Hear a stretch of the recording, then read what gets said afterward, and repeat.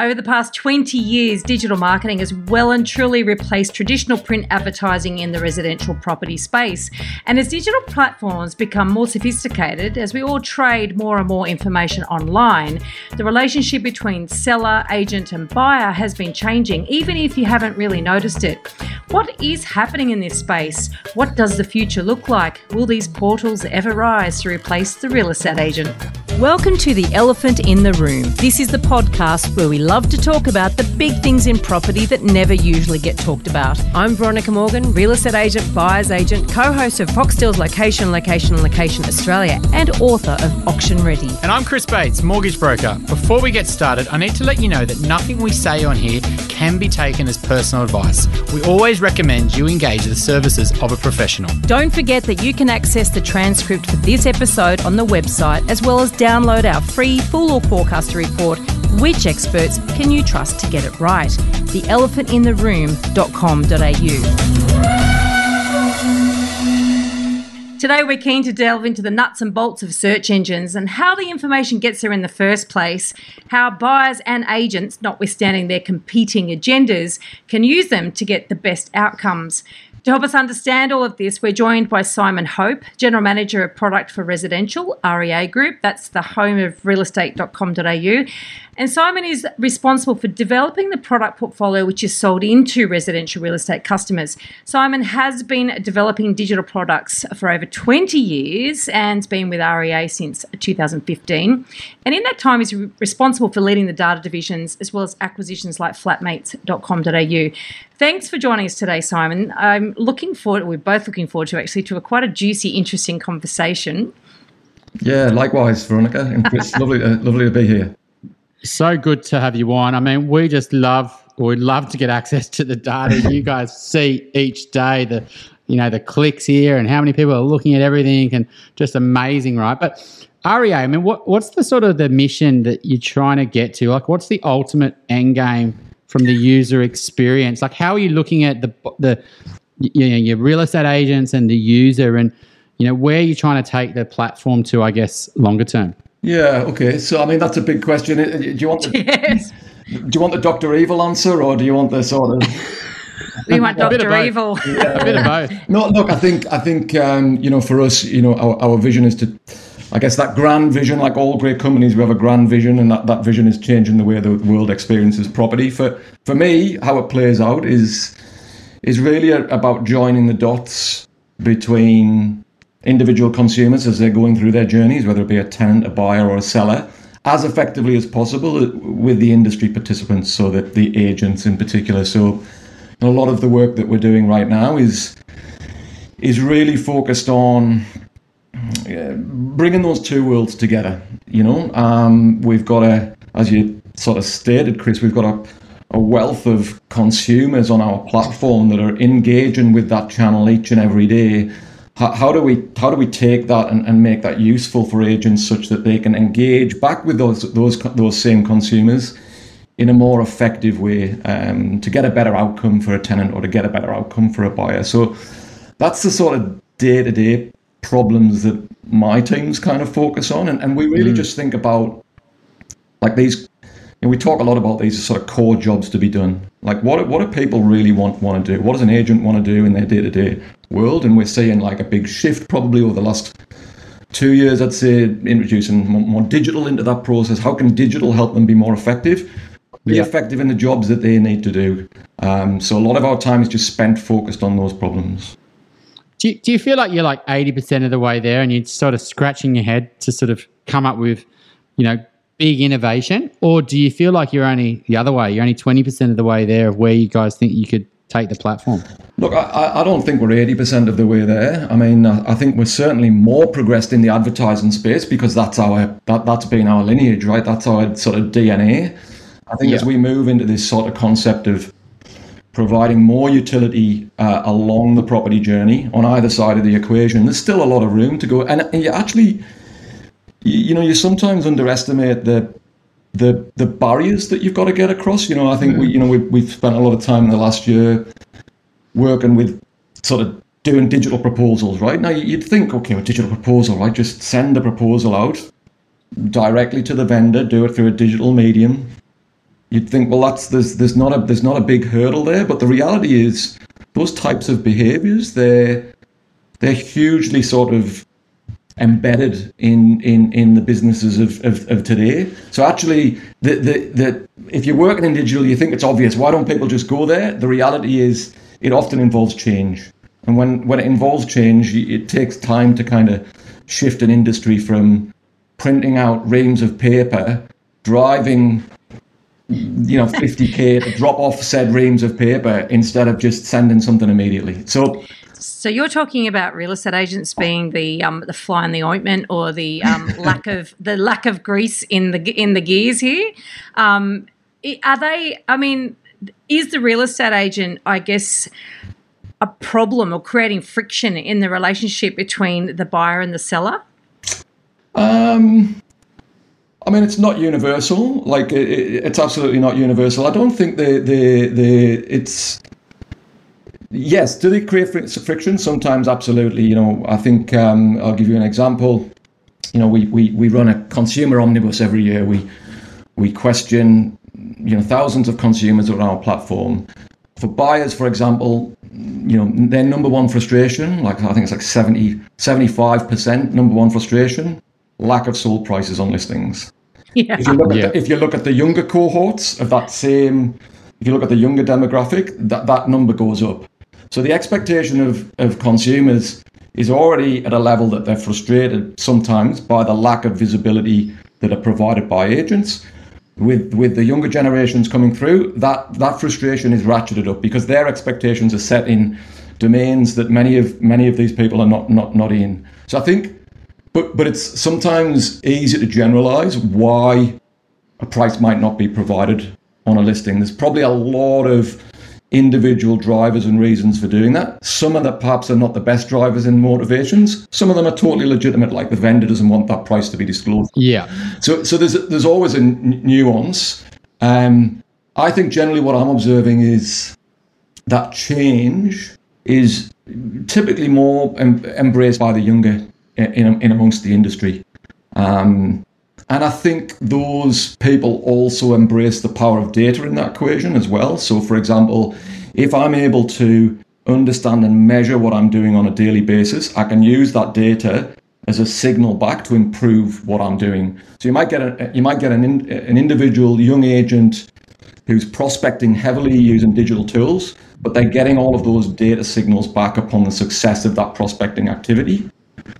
That's different to perhaps someone that's been in the industry for 25, 30 years. They're perhaps doing it more based upon instinct. Which one's right? I think typically you need a bit of both, right? It's so interesting you say this, because I'm actually quite fascinated that is your number one pain point or frustration, is that the lack of or the increase of price not disclosed, or the proliferation, shall we say, of price not disclosed. What about the actual pricing at the front end? So particularly in auction areas, but I've noticed it increasingly in areas that aren't auction as well, where it's a for sale and yet there's not a price.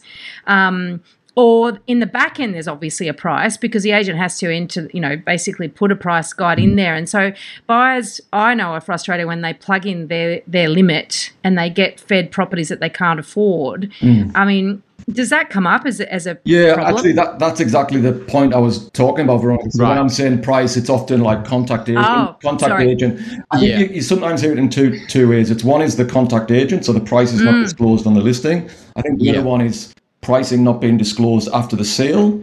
Yeah. And obviously, again, different drivers. But yeah, absolutely, that number one frustration. And it's not universal, that frustration. That's very much on the buy side. When you shift over to, for example, tenants, it's not so much about price, it's about like quality of the listing. So lack of photos, lack of floor plans, maybe the listing has not been updated and is no longer available. So that lack of sort of quality of the content can also cause frustrations. I think the interesting thing from my perspective is how do businesses like REA help sort of furnish the agents with the impact of that. So, if we look at like that data point of 75% of buyers are frustrated about the lack of price being displayed, it's actually in the verbatims that for me feel the most cutting. It's things like, people consider that unprofessional. So already there, perhaps in that buyer's mind, that agent has planted a seed which may penalise them in years to come when they want to turn that buyer into a future vendor. So the perception that it leaves in the buyer's mind is, you're wasting my time, it's unprofessional, and you've done that. In the case of Victoria, you only have to look at the statement of information to find the price.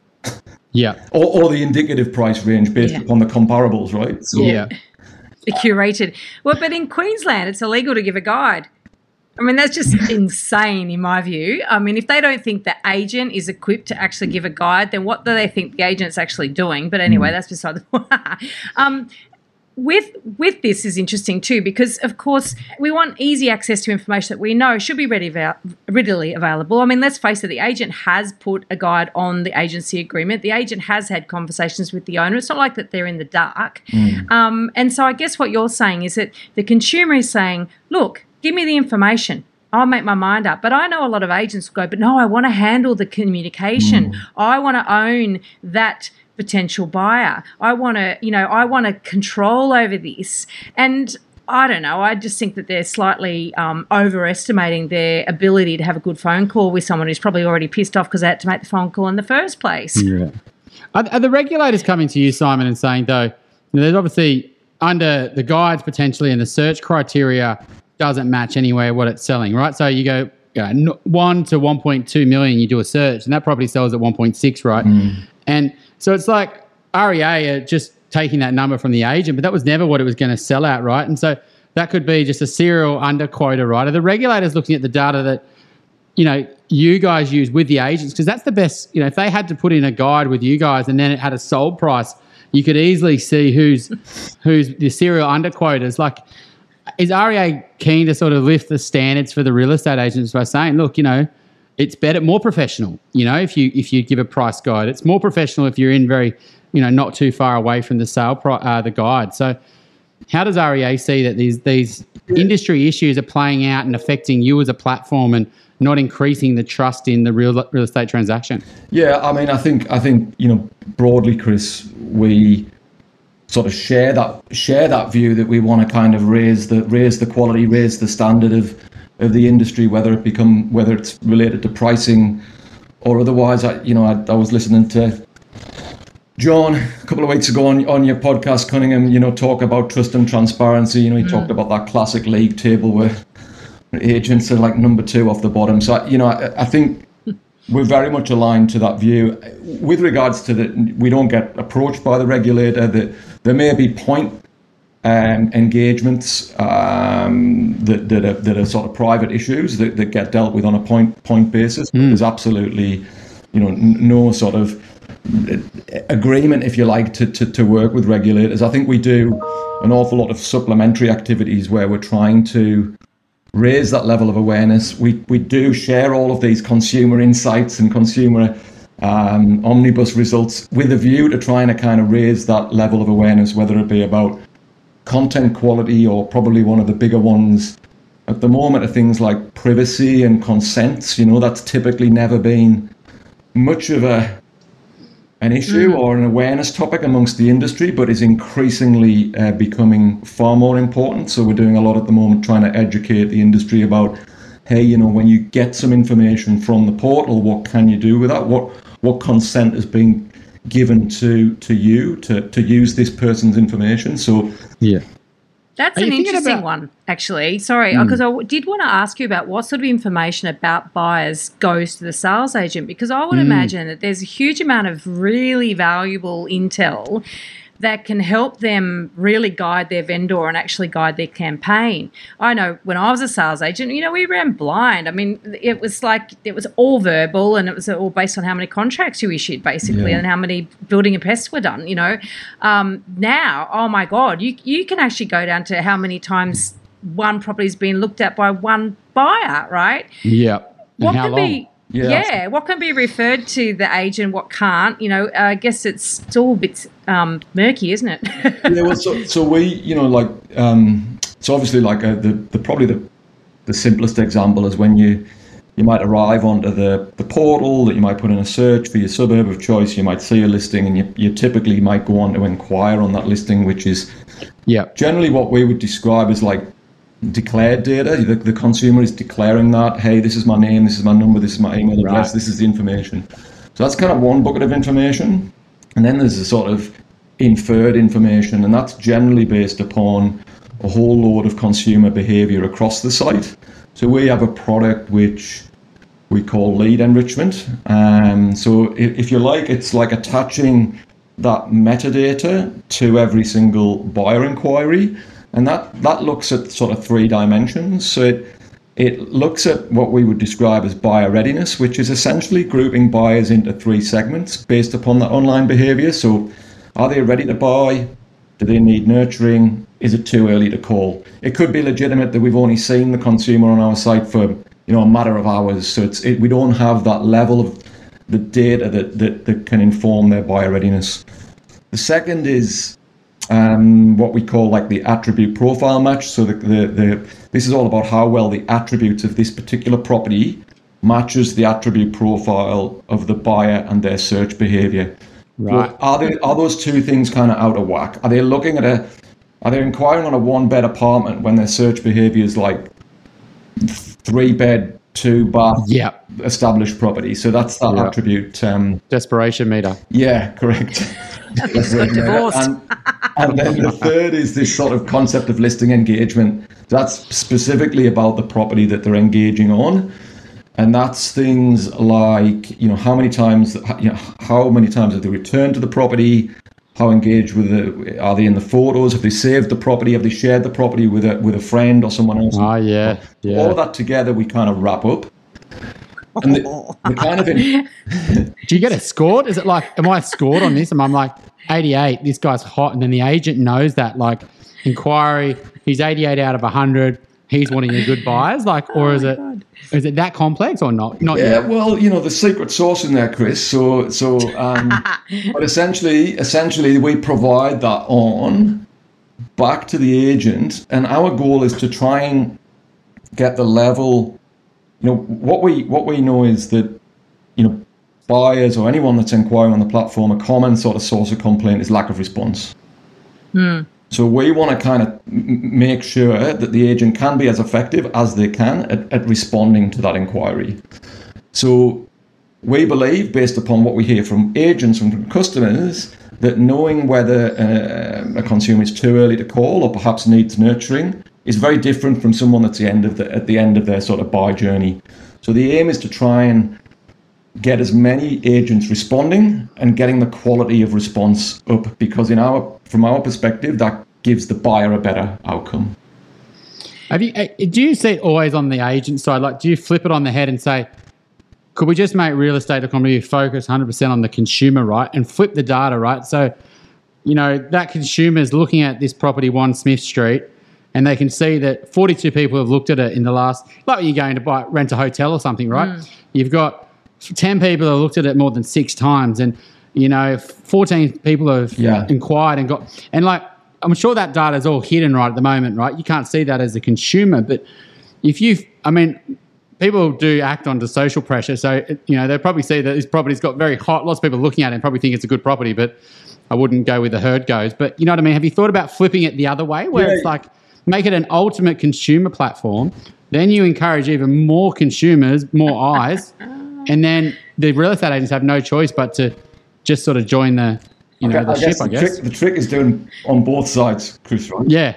So I think, we do it on the consumer side. A good example of that would be, as a property owner, you can claim your property, if you like, online on realestate.com.au, and we give you the single property owner dashboard. Now, that property owner dashboard includes a whole series of information that we hope is useful to you as the owner of the property. Perhaps if you're moving into a sales cycle, helps you gain confidence in that. And as part of that, we provide demand metrics. So we basically say, okay, for a property like yours right now, how many how many consumers are strongly engaged with properties like yours at this time? And we do a lot of work. There's a lot of investment goes into it to, clean away things like views and move to actual people. So almost like if you imagine there's millions. Take out the property porners. Correct. So if you imagine there's millions of people, we get rid of them. And then we just focus in on those and how it matches to the property. So we do it on the property side. Yeah. Then we also do it on the agent side. And we've got things like we've got also viewing. So for example, when an agent is running let's say Veronica's running a campaign for you, Chris, you're the vendor. Yeah. We help Veronica as the agent understand who she is competing with in the market for your property. So we call that like also viewed. And so that can help agents, manage vendor expectations because you want a mozza for your property. But the reality is there's, 4 or 5 other properties that have got the same type of demand on those properties at the same time. And again, it's all about managing that relationship or helping agents manage that relationship between themselves and the vendor. This is fascinating. Do you, is this de-identified or Yes. Literally, right, it is, okay. Yeah, so but they can probably work it out. Yeah, so we comply with the Privacy Act, and obviously that consumer consent that I mentioned before is critical. So we get consumer consent and apply by the Privacy Act. But that landscape is significantly changing at pace. The ACCC sort of undertook a big piece of work, a big sort of research or inquiry report back in 2019 called the Digital Platforms Inquiry that looked at all kinds of online behavior across all types of platforms. And I think in part it was in response to the activity that was happening in Europe with what's called GDPR over there. And so I think it's probably fair to say that, post-election we might see new sort of legislation either affecting the Privacy Act or perhaps this new online privacy bill being developed, which will impact the likes of our business because it will change things like the definition of personal information. So, obviously something like your name, your number, etc. It's all classed as personal information. That may extend into things like digital identifiers like your IP addresses and stuff like that. So we'll be obligated to make sure that's anonymized. But it will also be focused on providing more power to you as the consumer, more control to you in terms of the consents. They need to be clear to you, greater transparency, level of control, which things you're going. I mean, you're probably really familiar with when you go on any website now, it's accept cookies. Yeah. Imagine that kind of upper level where you're saying, okay, I'm going to accept these types of cookies, but not these types of cookies, etc. So I think it's a very reasonable sort of expectation that we see that come in. And again, that's something that we have to acknowledge, but it's also something that the industry, no consumer wants to, go to an OFI and then, 2 years later, 3 years later, 4 years later, still be receiving spam from an agent. We have a role to play to educate the industry on what they're responsible for, whether it's an inquiry that's being delivered by the portal or whether it's a name and number they took down at a front door. So this gets to the heart of something quite important, I would imagine, is like who actually owns the data. Is there a tug of war behind the scenes with agents? I mean, there is the tug of war, whether that's the right description. I think there's definitely notions of ownership which are really sort of false in my mind. I think when it comes to consumer consent, the ultimate owner is the consumer.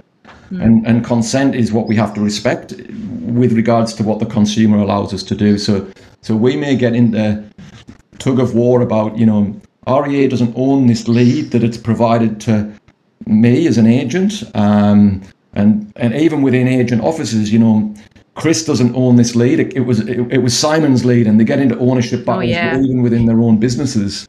Yes. The reality is no one, none of us, not the portal, not the individual agent, not the agency, not the franchise, none of us own that data. We were granted a consent by the consumer to use that data in service of the consumer need.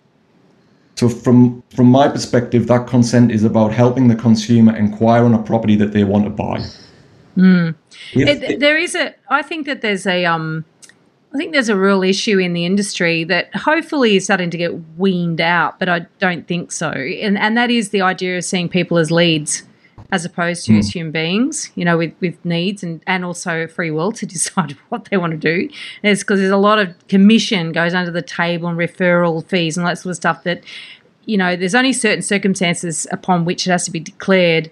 And so there's a lot that goes under the radar. So I wonder if that sort of feeds into this whole idea of privacy and, seeing people as leads rather than seeing people as human beings, as you're saying, with that autonomy to actually decide themselves, where they want their information to go.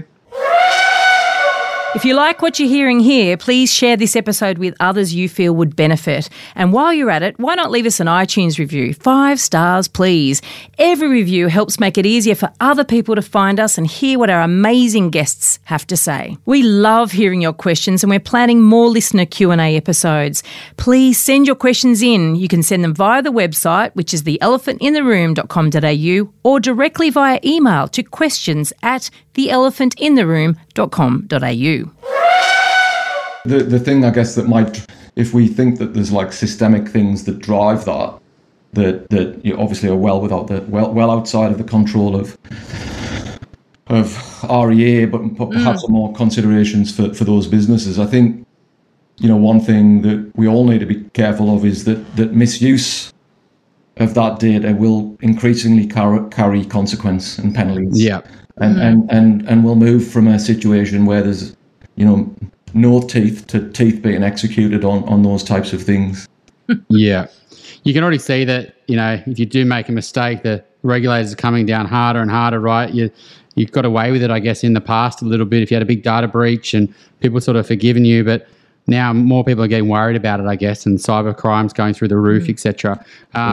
So, I mean, not that you want to talk about your sort of competitors, but the green one, they have done all this thing which is around sort of off-market properties. And what sort of REA is there a plan to sort of potentially add in sales that aren't on your platform, on your platform and sold and wasn't sold on REA, or, because this is a consumer insights. Like, not even consumers know that these properties even sell, right? Like you have to go digging. You have to know to go on the Valuer General and search your suburb. And it's kind of like, I know you guys decided not to list on us, and or the agent didn't list with us, but, telling the consumer that these exist. How's REA feel about all that? Yeah, I probably won't disclose what's in the product pipeline. I have a lot of respect for the green one. I respect all of our competitors.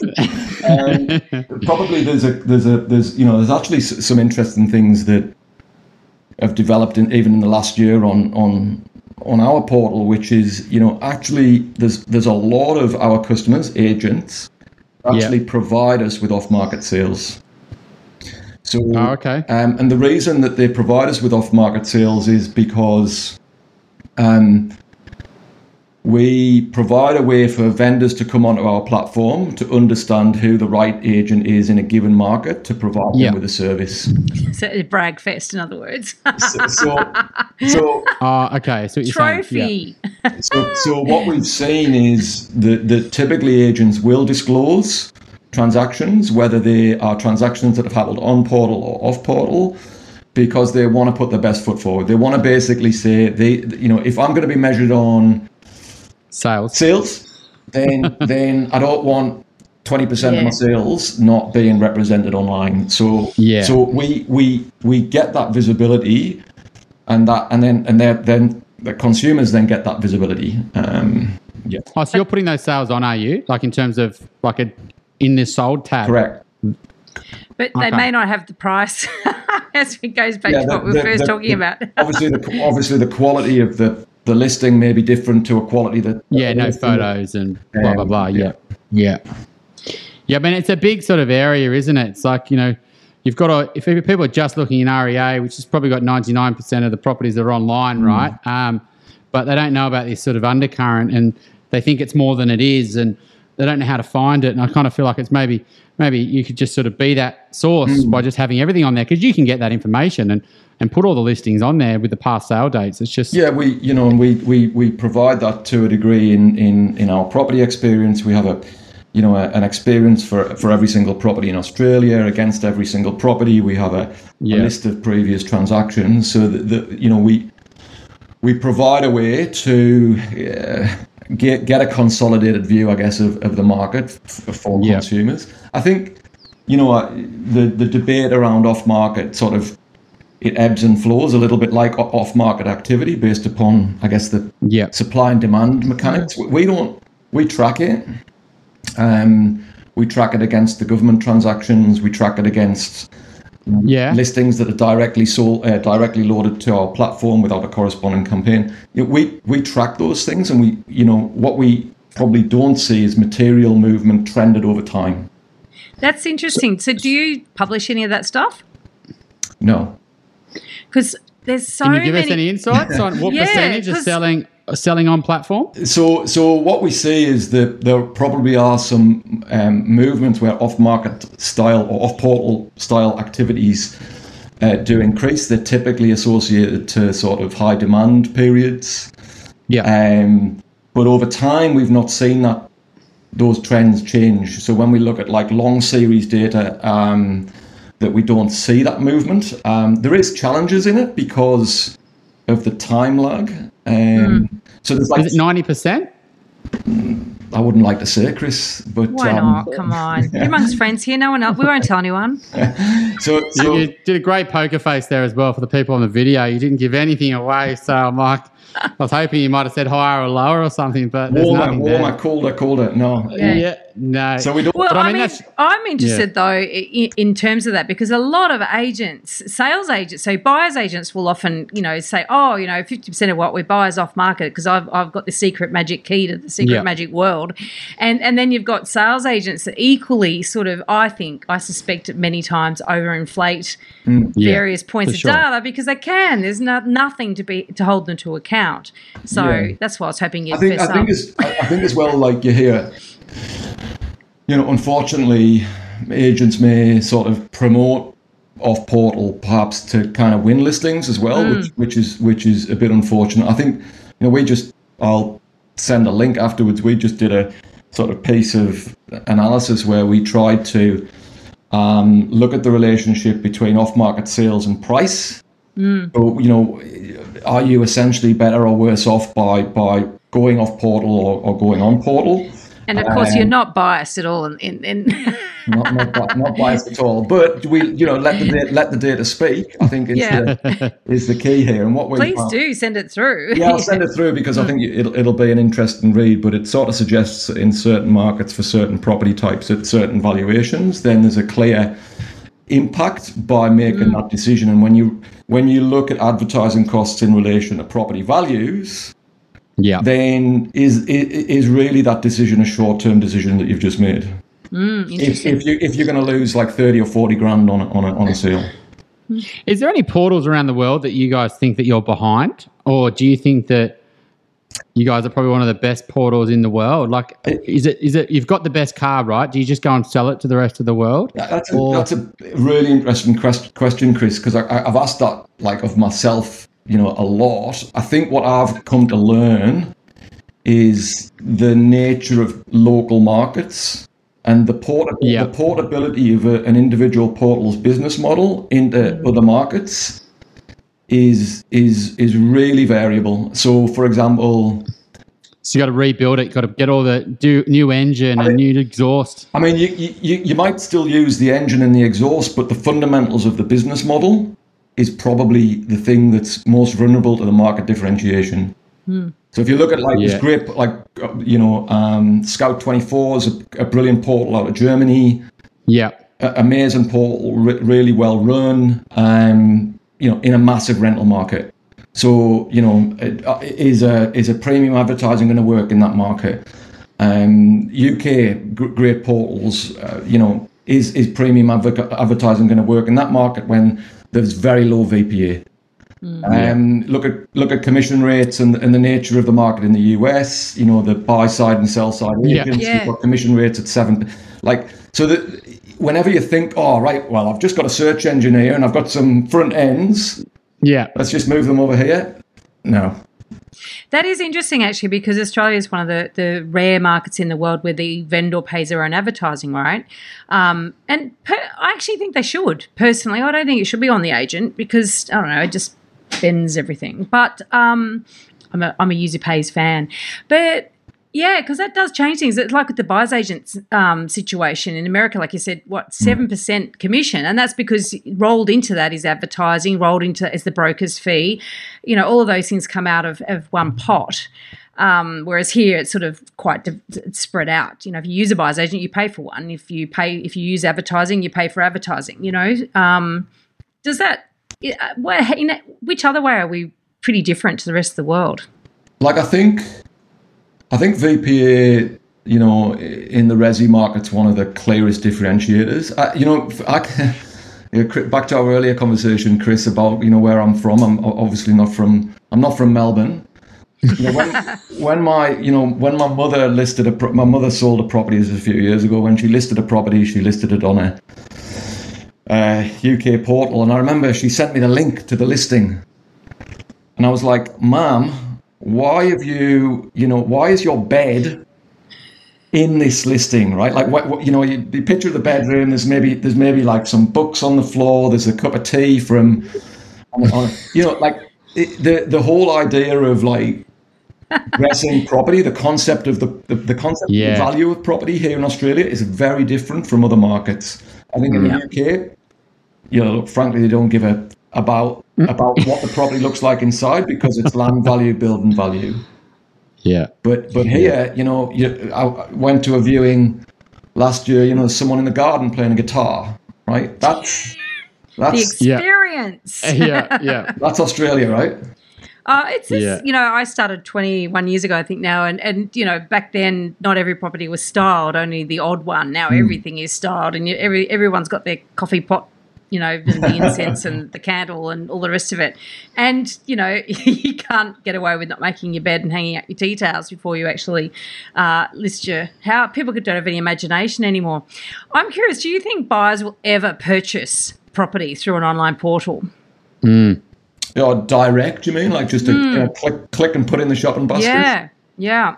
No, I'm not convinced by that. Like, I have learned to, I guess, over time that role of the individual, whatever type of professional that person is in the transaction, for this type of transaction, is massively valuable.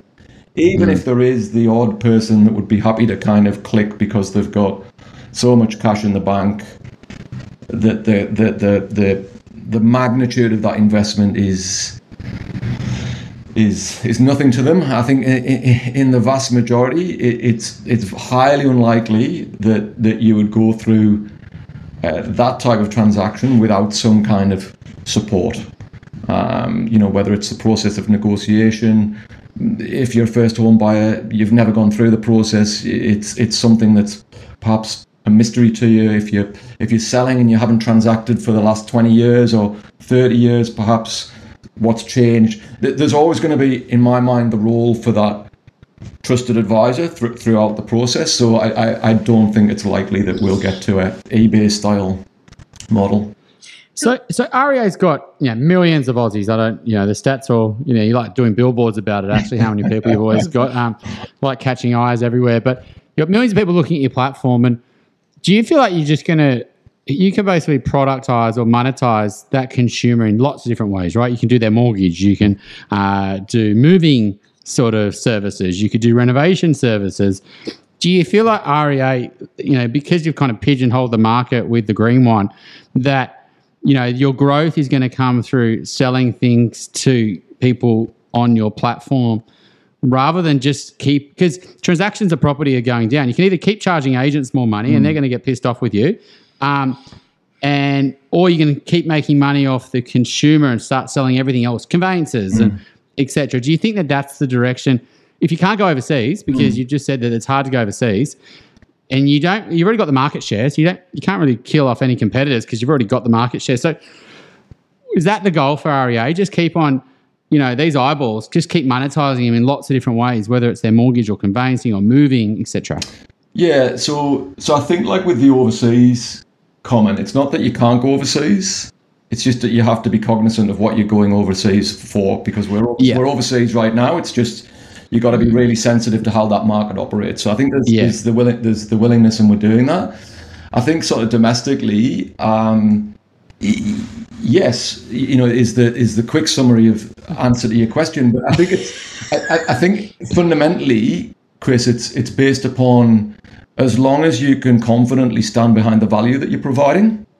Yeah. Whether that be to a consumer or to an industry professional, then there shouldn't be any shying away from that, right? Like, if I can solve a job that you need to do in a more effective way, a more efficient way, a more cost-effective way, then as a business, that's what we're in business to do. So I think like a lot of what we, as I said right at the top, a lot of what we think about is like really going back to the core sort of jobs to be done on the part of any of these constituency.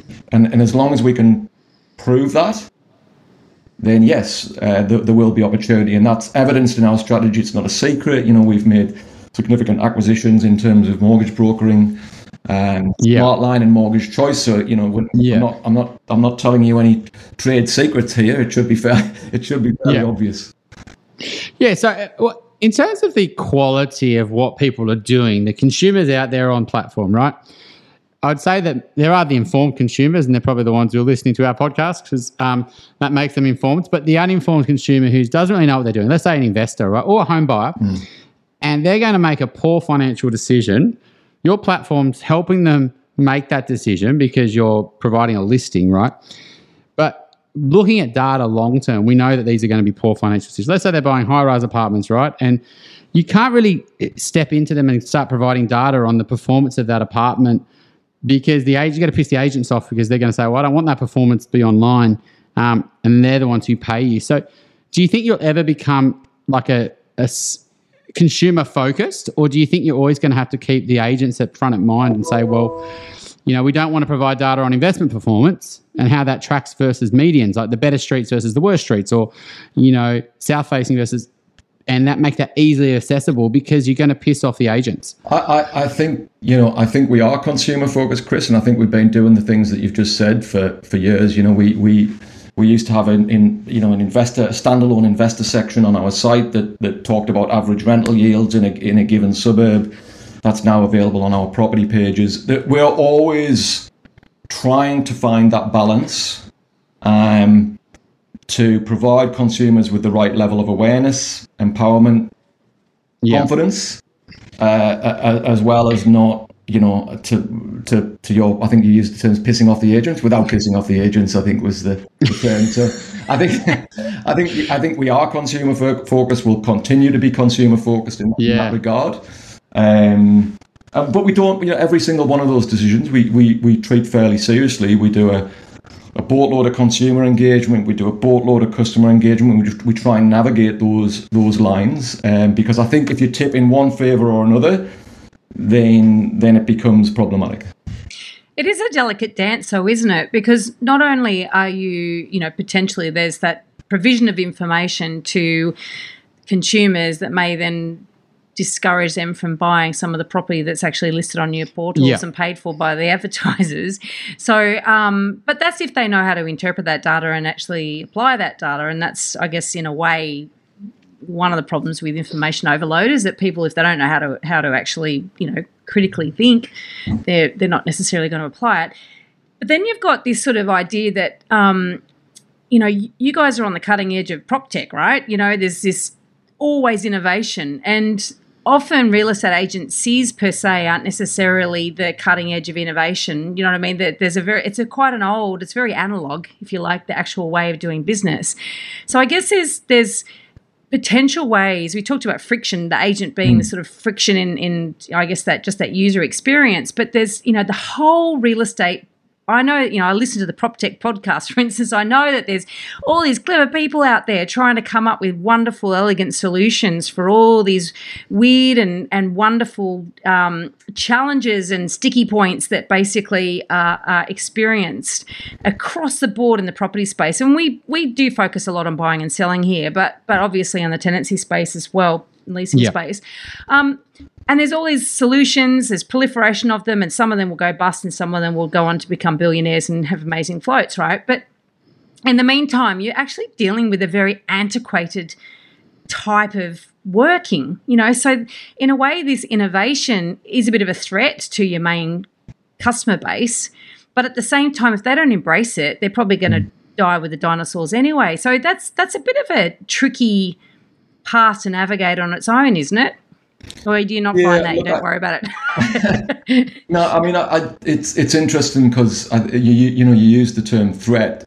It's actually interesting because I don't find many customers, agents of ours that really view it so much as a threat. I think where they sometimes struggle is to understand its application, or how to embrace it, or what does the change mean.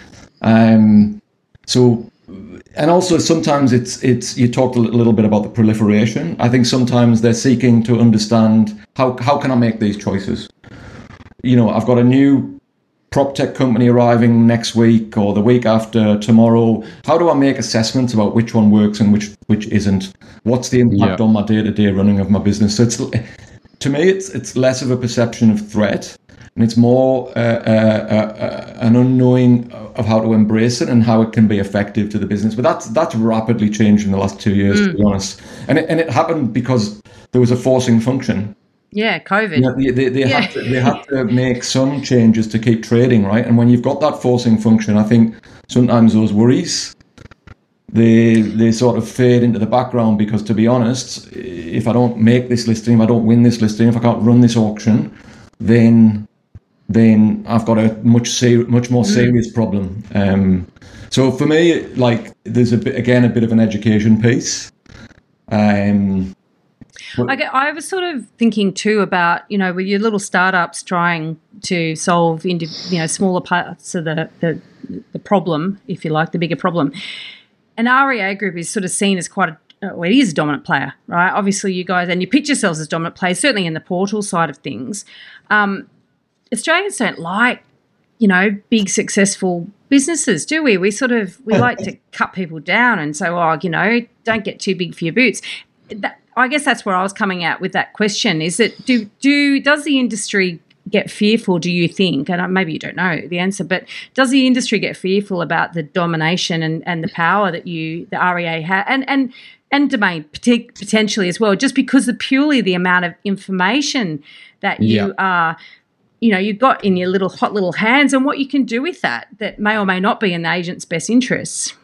Yeah, I'm fairly sure there's pockets of fear or concern. Yeah. I think, our efforts have largely been trying to focus in on saying, okay, well, if you believe we've got all this data, look at what we're trying to produce with that data in the service of what?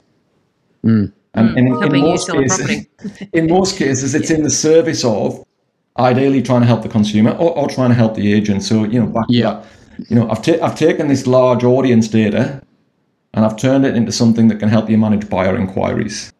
I've taken all of this market information and I'm helping you understand how to set price for your next vendor.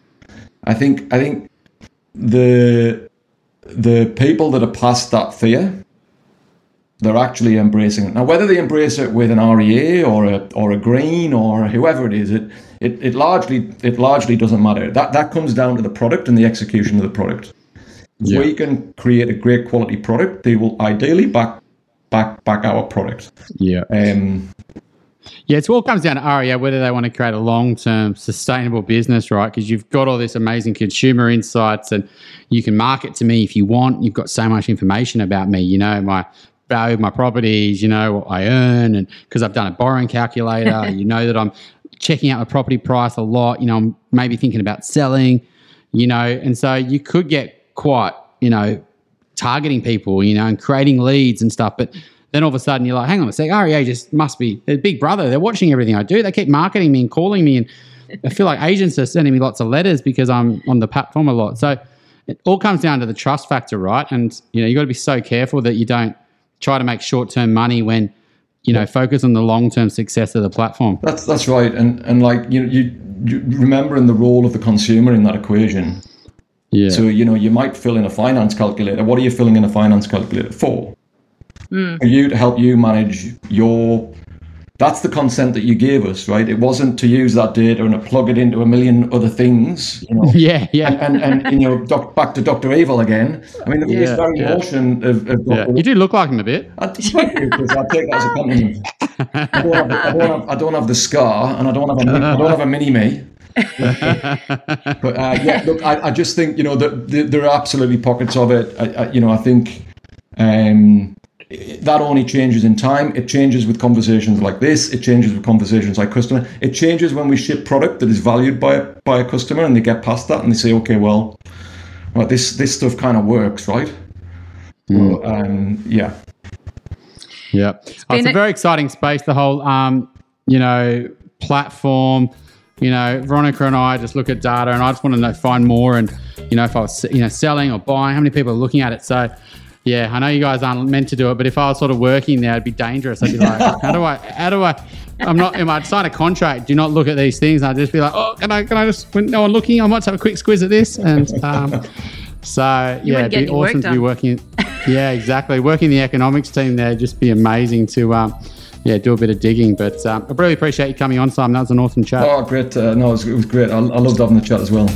If you're looking to buy your dream home or an investment property in Sydney's inner west, eastern suburbs or North Shore, my team and I can help you buy without regrets. Reach out via my website, gooddeeds.com.au. If you're looking to buy your first home, thinking of upgrading into a new one, or purchasing an investment property anywhere in Australia, my team love to carefully guide you on this journey. And most importantly, get the finance right. Reach out via our website, wealthful.com.au. Thanks for joining us. We'd love to see you again. And remember, don't be a Dumbo.